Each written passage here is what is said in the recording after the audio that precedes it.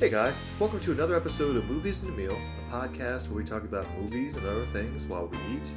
I'm your co-host Ben, and as always I'm joined by Brad. What's up? And for this episode you're going to hear a audio recording from Keith, who couldn't join us today, but what we are going to talk about is Teenage Mutant Ninja Turtles, Mutant Mayhem, the animated movie that came out earlier in August.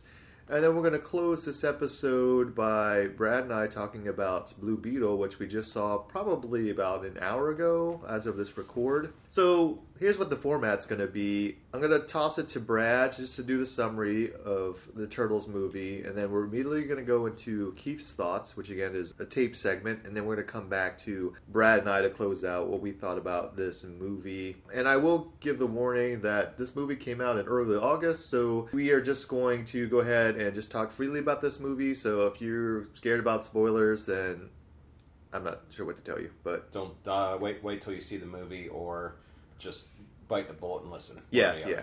So let's hear from Brad about what this movie's about, and then we'll hear from Keith. All right, summary always courtesy of IMDb. The film follows the Turtle brothers as they work to earn the love of New York City while facing down an army of mutants. Before launching into my thoughts about Teenage Mutant Ninja Turtles, Mutant Mayhem, there's something you should know. It's almost my first experience with the Turtles. I've read a few of the comics and they're great, but I've never seen any of the previous movies or TV shows. Heresy, I know, but let me report for you that this was the perfect Teenage Mutant Ninja Turtles movie for me. I'm sure there's plenty for devotees to love, but even newbies like me will have a blast with this one. And you can tell from the outset that writers Seth Rogen and Evan Goldberg and director Jeff Rowe love these Turtles as much as their fans do. I've been amazed at how much success the stars of the one-season wonder Freaks and Geeks have had through the years. And with this acting, writing, and now producing empire, none has thrived more than Rogen. From the outset, this one had me smiling. At the beginning, because it dispenses with the exposition mercifully quickly. I mean, how much do we really need to know? They're Teenage Mutant Ninja Turtles. And among the many things that add to the charms of this Turtles movie is our four heroes are played by actual teens themselves for maybe the first time. A stroke of genius that gives the Turtles a natural spirit and energy that's infectious. And the casting here is pretty ingenious throughout. Not sure how it's been done in other Turtles movies, but Splinter simply has to be played by an Asian actor. So who better than Jackie Chan, who gives the role the wizened heart it deserves. And the bear star Ayo Edebiri is seemingly everywhere now. She manages to give April at least as much exuberance as the Turtles, and maybe even more. And of course there are cameos throughout from Rogen's buds that will have people laughing and smiling. And while the animation here isn't anything approaching the revolutionary style of the Spider-Verse, you can say it has a look that sets it apart from almost all animated offerings today. I'm sure it wasn't hand-drawn, but its almost painting-like style is a fresh look that's very engaging. So what's lacking in this Turtles adventure? Certainly not the laughs, which fly by fast and furious, but the story is admittedly a bit slight. In the very effective end credits, we get teased with a big bad that will make fans smile in hopes for a more fleshed-out story the next time around. But that's at best a quibble. I love Teenage Mutant Ninja Turtles Mutant Mayhem almost entirely, and for that I'll give it 3.5 stars. Okay, so you just heard from Keith, and Keith gave this movie a 3.5. So since we're already kind of in the rating, Brad, what are you going to give this movie? I might be a little generous on this. It was a very good movie. It was by the bones good. I give it a 4 out of 5. I'm going to give it a 3.5. I'm going to enjoy it with Keith. It's a pretty enjoyable movie. I know you said that you were debating whether this was better than Spider-Man Across the Spider-Verse. I'd have to watch both of them, I think, again. Mm-hmm. I think, like what Keith said, this is the first movie, speaking from someone who has kind of seen the movies, or at least the original ones, and I think the original one from 1990 is still a great movie. It still holds up. But most of the time, the Turtles are portrayed more, I would say, like late teens, early 20s. And these guys are really kid. I think the person who stole the show really is Ice Cube. I thought he had a really good performance. He's my secret MVP in this. He's good, and like any really good likable villains, he kind of has a point. Again, we're not going to spoil a lot about Blue Beetle, but I mean, if you think about Ice Cube's villain versus Susan Sarandon's villain in that, it's night and day, really. And the first time that Ice Cube Superfly meets the Turtles, like, they actually have a connection and a bond, really, and they could actually have been friends. You said you like Ice Cube, so talk about it. Yeah, he's my secret MVP as Superfly. I mean, it's just from the moment you hear his voice, the way they built the character up too. Basically, it's like nobody knows what he is. He just know he goes by Superfly, and then you get an actual Superfly. Give credit where they're due. They're not big names, but they are teenagers, like he said. It's Micah Abbey as Donatello, Shaman Brown Jr. as Michelangelo, Nicholas Cantu as Leonardo, and Brady Noon as Raphael. Yeah. No, they all have a good chemistry.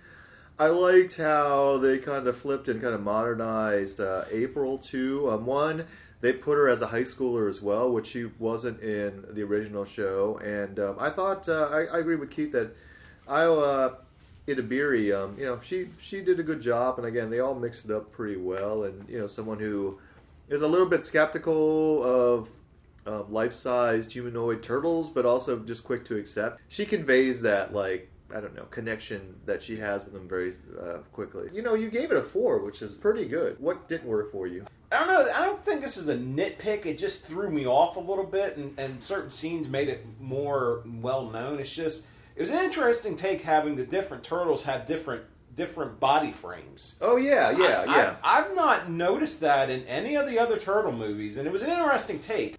So, Superfly has his own crew of guys, including, some classic characters like Bebop and Rocksteady. Mm-hmm. And, traditionally, they're the bad guys, but in this movie, they're actually pretty sympathetic, and then they actually flip to be part of the Turtles. Did that surprise you any? Yes and no. It was weird seeing Bebop and Rocksteady hanging nice with the Turtles. And in any other iteration, they are part of the villains. Mm-hmm. They are part of... Shredder's henchmen, or whoever's henchmen. Baxter Stockman's henchmen, stuff like that, yeah. So it was an interesting take. They did well, though. They wrote it well, and I think the turn was definitely more organic instead of forced, and which I think worked for it. Going off what Keith said, I love the art style of the movie, too. I mean, it's just like the Spider-Verse movies, it offers a different animated style to it, and it focuses on colors, and like Keith says, it's almost like a freshly painted picture or something, but I think when the animated style, when it focuses on the happy times, you get splashes of brightness. You get like pinks and yellows, and when you get the bad times, you got splotches of darkness with it. You got like purples and blacks, and they mix all well. And I really enjoyed that. One more thing, sure, it was awesome in the after credit scenes. So big spoilers here if you don't want to know. Yeah. Awesome to see Shredder introduced for maybe a sequel. How much money did this make? And do you have the Rotten Tomatoes too? I do have the Rotten Tomatoes, so why don't we do Rotten Tomatoes first, like we always do? Yeah. Critics and audience, since Keith's not here, Ben, what's your thoughts? I think this movie's been well received critically and commercially. So I'm gonna go 87 for the critics, and I'll go 81 for the fans. Switch that 8 with a 9, and you'd be spot on. 97% for the critics, 207 reviews. 91% for the audience, 1,000 plus reviews. Good. Yeah, it captures the essence of that. So, sorry, Brad, you're going to do the critics? Yeah, I got a critics and audience. Critics consensus, courtesy of Rotten Tomatoes. With its unique visual style and a story that captures the essence of the franchise's appeal, Teenage Mutant Ninja Turtles Mutant Mayhem is an animated treat for the whole family. Okay, great. And the audience says, with fantastic visuals, an excellent voice cast, and lots of laughs, Teenage Mutant Ninja Turtles Mutant Mayhem might be the best film in the franchise. If it's not the best, it's got to be number 2. Because, I think the first one still holds up from 1990. Pretty good. And actually, it's a lot darker than most of the other ones. It's more like Batman 89 than it is kind of an MCU movie. No, it's right off the heels of Batman 89, too. It was in 90s, so I could see them looking at that style. So, and it's a good contrast because the comic book is actually pretty gritty. It was in black and white originally and everything like that. And then the cartoon that most of us are growing up on with the theme song and whatnot. Obviously that was made for kids. But though, actually, the first miniseries tried to be close to the comic books, but in a cartoon way, and then it got sillier progressively as they went on. But good. So, how much money did this movie make? The movie made $72.7 million. This is 2 weeks, not including this week. Okay. So in its 2 weeks so far, $72.7 million. My guess is, because when we went Tuesday night, it was pretty... I'd say we had probably, 20, 30 people in there. So, it was probably... I could see it probably getting to 90 million this week, maybe. This says, as of August 17th, it was 79.7 million in the U.S. Yeah. And then 22.7 other territories, so it's 100 overall. But you're right. I think you're right, and I could see it making 100 million before its runs end. All right, so Turtles... Thumbs up. Thumbs up. 3.5 and 4s. And also, it is very kid friendly. I think there's maybe 2 instances of curse words. I think we're done talking about Teenage Mutant Ninja Turtles, Mutant Mayhem. So, Brad and I are just going to spend a few minutes where there are, like, non-spoiler reactions to Blue Beetle, the movie from DC Comics, starring Joel Duena of Cobra Kai fame. And, you know, we've seen a bunch of comic book movies, and the last couple DC ones, I think the last three, Black Adam, The Flash, and Shazam 2, Fear of the Gods, are either been mid or not good, period. So does this break the streak, do you think? In my opinion, it does. It's a good movie. The movie in its heart is basically a superhero movie with the focus on like the Mexican culture, which they do a wonderful job with. I think they could have done a little better with some things about that, but for the most part, they do a good job with it. And the action's good. Our boy Jolo is he's got a lot of good charisma on him. Camera charisma. He's got good acting charisma. Riz, as the kids say. Yeah. He's got Riz. He's got Riz. He's got Riz for the ladies too. Okay. Well, yeah. So I think that all in all, it was a very, very good movie in my opinion. It definitely, in my opinion, breaks the streak, and by default, it might be in the top 5 of all of them. All the DC movies, like DCEU, yeah. Even though this, I don't know if it's part of the DCEU, but like, and let's just say, like, since the Zack Snyder Man of Steel, do you want to say Snyderverse? It's not in the Snyderverse either, but just like DC movies from 2013 on, starting with Man of Steel. Okay. You could just tell it's a good movie. I don't want to speak for you, but I think you felt the same way. When we watched Black Adam in October, I was like, this isn't good. Like, you could, you don't have to watch the movie all the way through and be like, I don't know if this is a good movie. But this one's pretty entertaining. Yeah. It's an origin story, obviously. The best way to explain it and non-spoiler things is just like, if you take some elements from Iron Man and the Spider-Man movies, Tom Holland, and then also Ant-Man together, and you kind of shook them up. You got that. Sprinkle of Venom. Yeah, it's true. And there's some, but there's heart to this movie, which we didn't have with Black Adam. We had a little bit with Shazam, and then the Flash movie, I don't know. Well, the Flash and Shazam: Fury of the Gods, they've got a touch of family in the backdrop of it. And honestly, this movie, even though Shazam touches on it numerous times, I think this movie's the best way of compelling the look of family and just the togetherness of family, the hardships that families go through, and what they have to do. I mean, it does it better than Shazam. At least the second one by miles. I don't think you're wrong saying it's. I mean, we obviously just watched this movie like less than 2 hours ago, but again, from Man of Steel on, I mean, it has to be the top 5, maybe top 3, right? What would you put? Wonder Woman, original Wonder Woman. Yeah, Wonder Woman. Shazam. First Shazam is good. First Shazam is solid. Good to solid. It's solid. We'll say solid. Aquaman is solid. Aquaman is solid. That's 3. So Blue Beetle. Okay, how about it? Man of Steel. No. Not top 5. No. Batman v Superman: Dawn of Justice. Not top 5. Yes. No, I'm kidding. That's not. I'm kidding. Not top 5. Justice League, either version. Well, I've not seen the Snyder cut. Snyder cut might make the 5. Yeah, 5. I don't consider it a movie because I mean it's like a miniseries. It's like a 4-hour miniseries. We said Shazam. Yeah. That would probably make it as a default. Yeah. Flash, no. Black Adam, no. Wonder Woman 84, no. By default, it might be top 5. I mean, if not top 3. So. And I'm going to take a wild guess. I don't think Aquaman 2 is going to crack the top 5 either.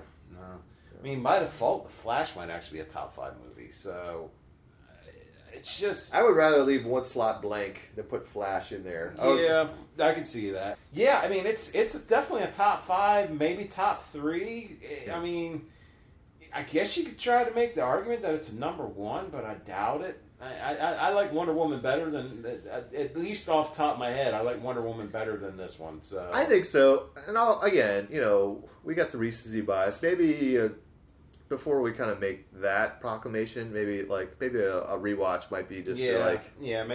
I'll stop there. But it's good. The action is good. The story is good. Doesn't have some plot. The villain is. I mean, we're kind of. I guess we'll kind of go into spoil. I mean, no, we'll just. I didn't enjoy Susan Sarandon. I love Susan Sarandon. She's a great actress. She's not good in this movie. I mean, she just.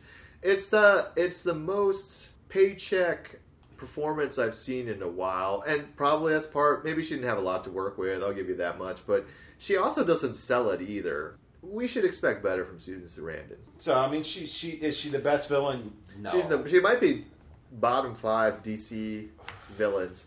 Oh, we're forgetting Suicide Squad. Oh, the two Suicide Squad. So I guess the Suicide Squad. So I guess the Suicide Squad would round up the top 5. Yeah, that would be top 3 probably, right? It may very well be number 1, but yeah. I guess his villain is okay. Yeah, and Starro is a villain. Starro is a villain. I guess you could say to an extent maybe Amanda Waller might be a villain. I mean, I guess so. But yeah, I mean it's not good, Brad. It's okay to say that she's not good. Maybe Peacemaker. I mean, she's not good. You should see this movie. It kind of sucks that even though like I personally like support the actors in the strike, it kind of sucks that our guy Jolo, who again we love from Cobra Kai, isn't out there like talking about this movie and being able to be celebrated because he's on strike and everything like that. But I don't know. I just hope he gets another chance. I know some people are already hating on the box office and they don't expect this movie to do well, but I just hope it does. He deserves. Like personally, I would like to see him because I think he's like Brad said. I think he's got a lot of charisma and he's very likable. So I want to see him successful. I think James Gunn is. And maybe I'm putting a lot of hope in this, but I don't think he's going to pay too much. He's going to pay attention a little bit to the box office, but I think he's also going to pay attention to basically I really think you've got yourself a Spider-Man type character, the Blue Beetle here with Jolo. You got the teenager who's basically through means of not his own is thrusted into power that he has to use to help his family, himself. If you have the power, then you should do something good with it. Yeah. That's what Uncle Ben said. There you go. There you go. Paraphrasing Uncle Ben. Yes. So I think that concept would be good. We might not see him right away, but I think it's something that would be interesting to see. So Blue Beetle, go watch it. Yeah, go watch it. Support enjoy it. Yeah, it's another somewhat kids friendly movie, just not as much as Teenage Mutant Ninja Turtles. The action there's some scary moments. The language isn't. Language is. There's some curse words, but it's nothing. Yeah. Nothing they probably haven't Nothing heard of. major. Okay, so why don't we go ahead and wrap this episode up? You can always find us at moviesandmealog@gmail.com. We're at Movies and Meal on Twitter. You can listen to us on all your podcast platforms, including Apple Podcasts, Amazon Podcasts, Spotify, iHeartRadio, or just wherever you can find podcasts. But I think for this episode of Movies and the Meal, I'm Ben. I'm Brad. Peace. See ya.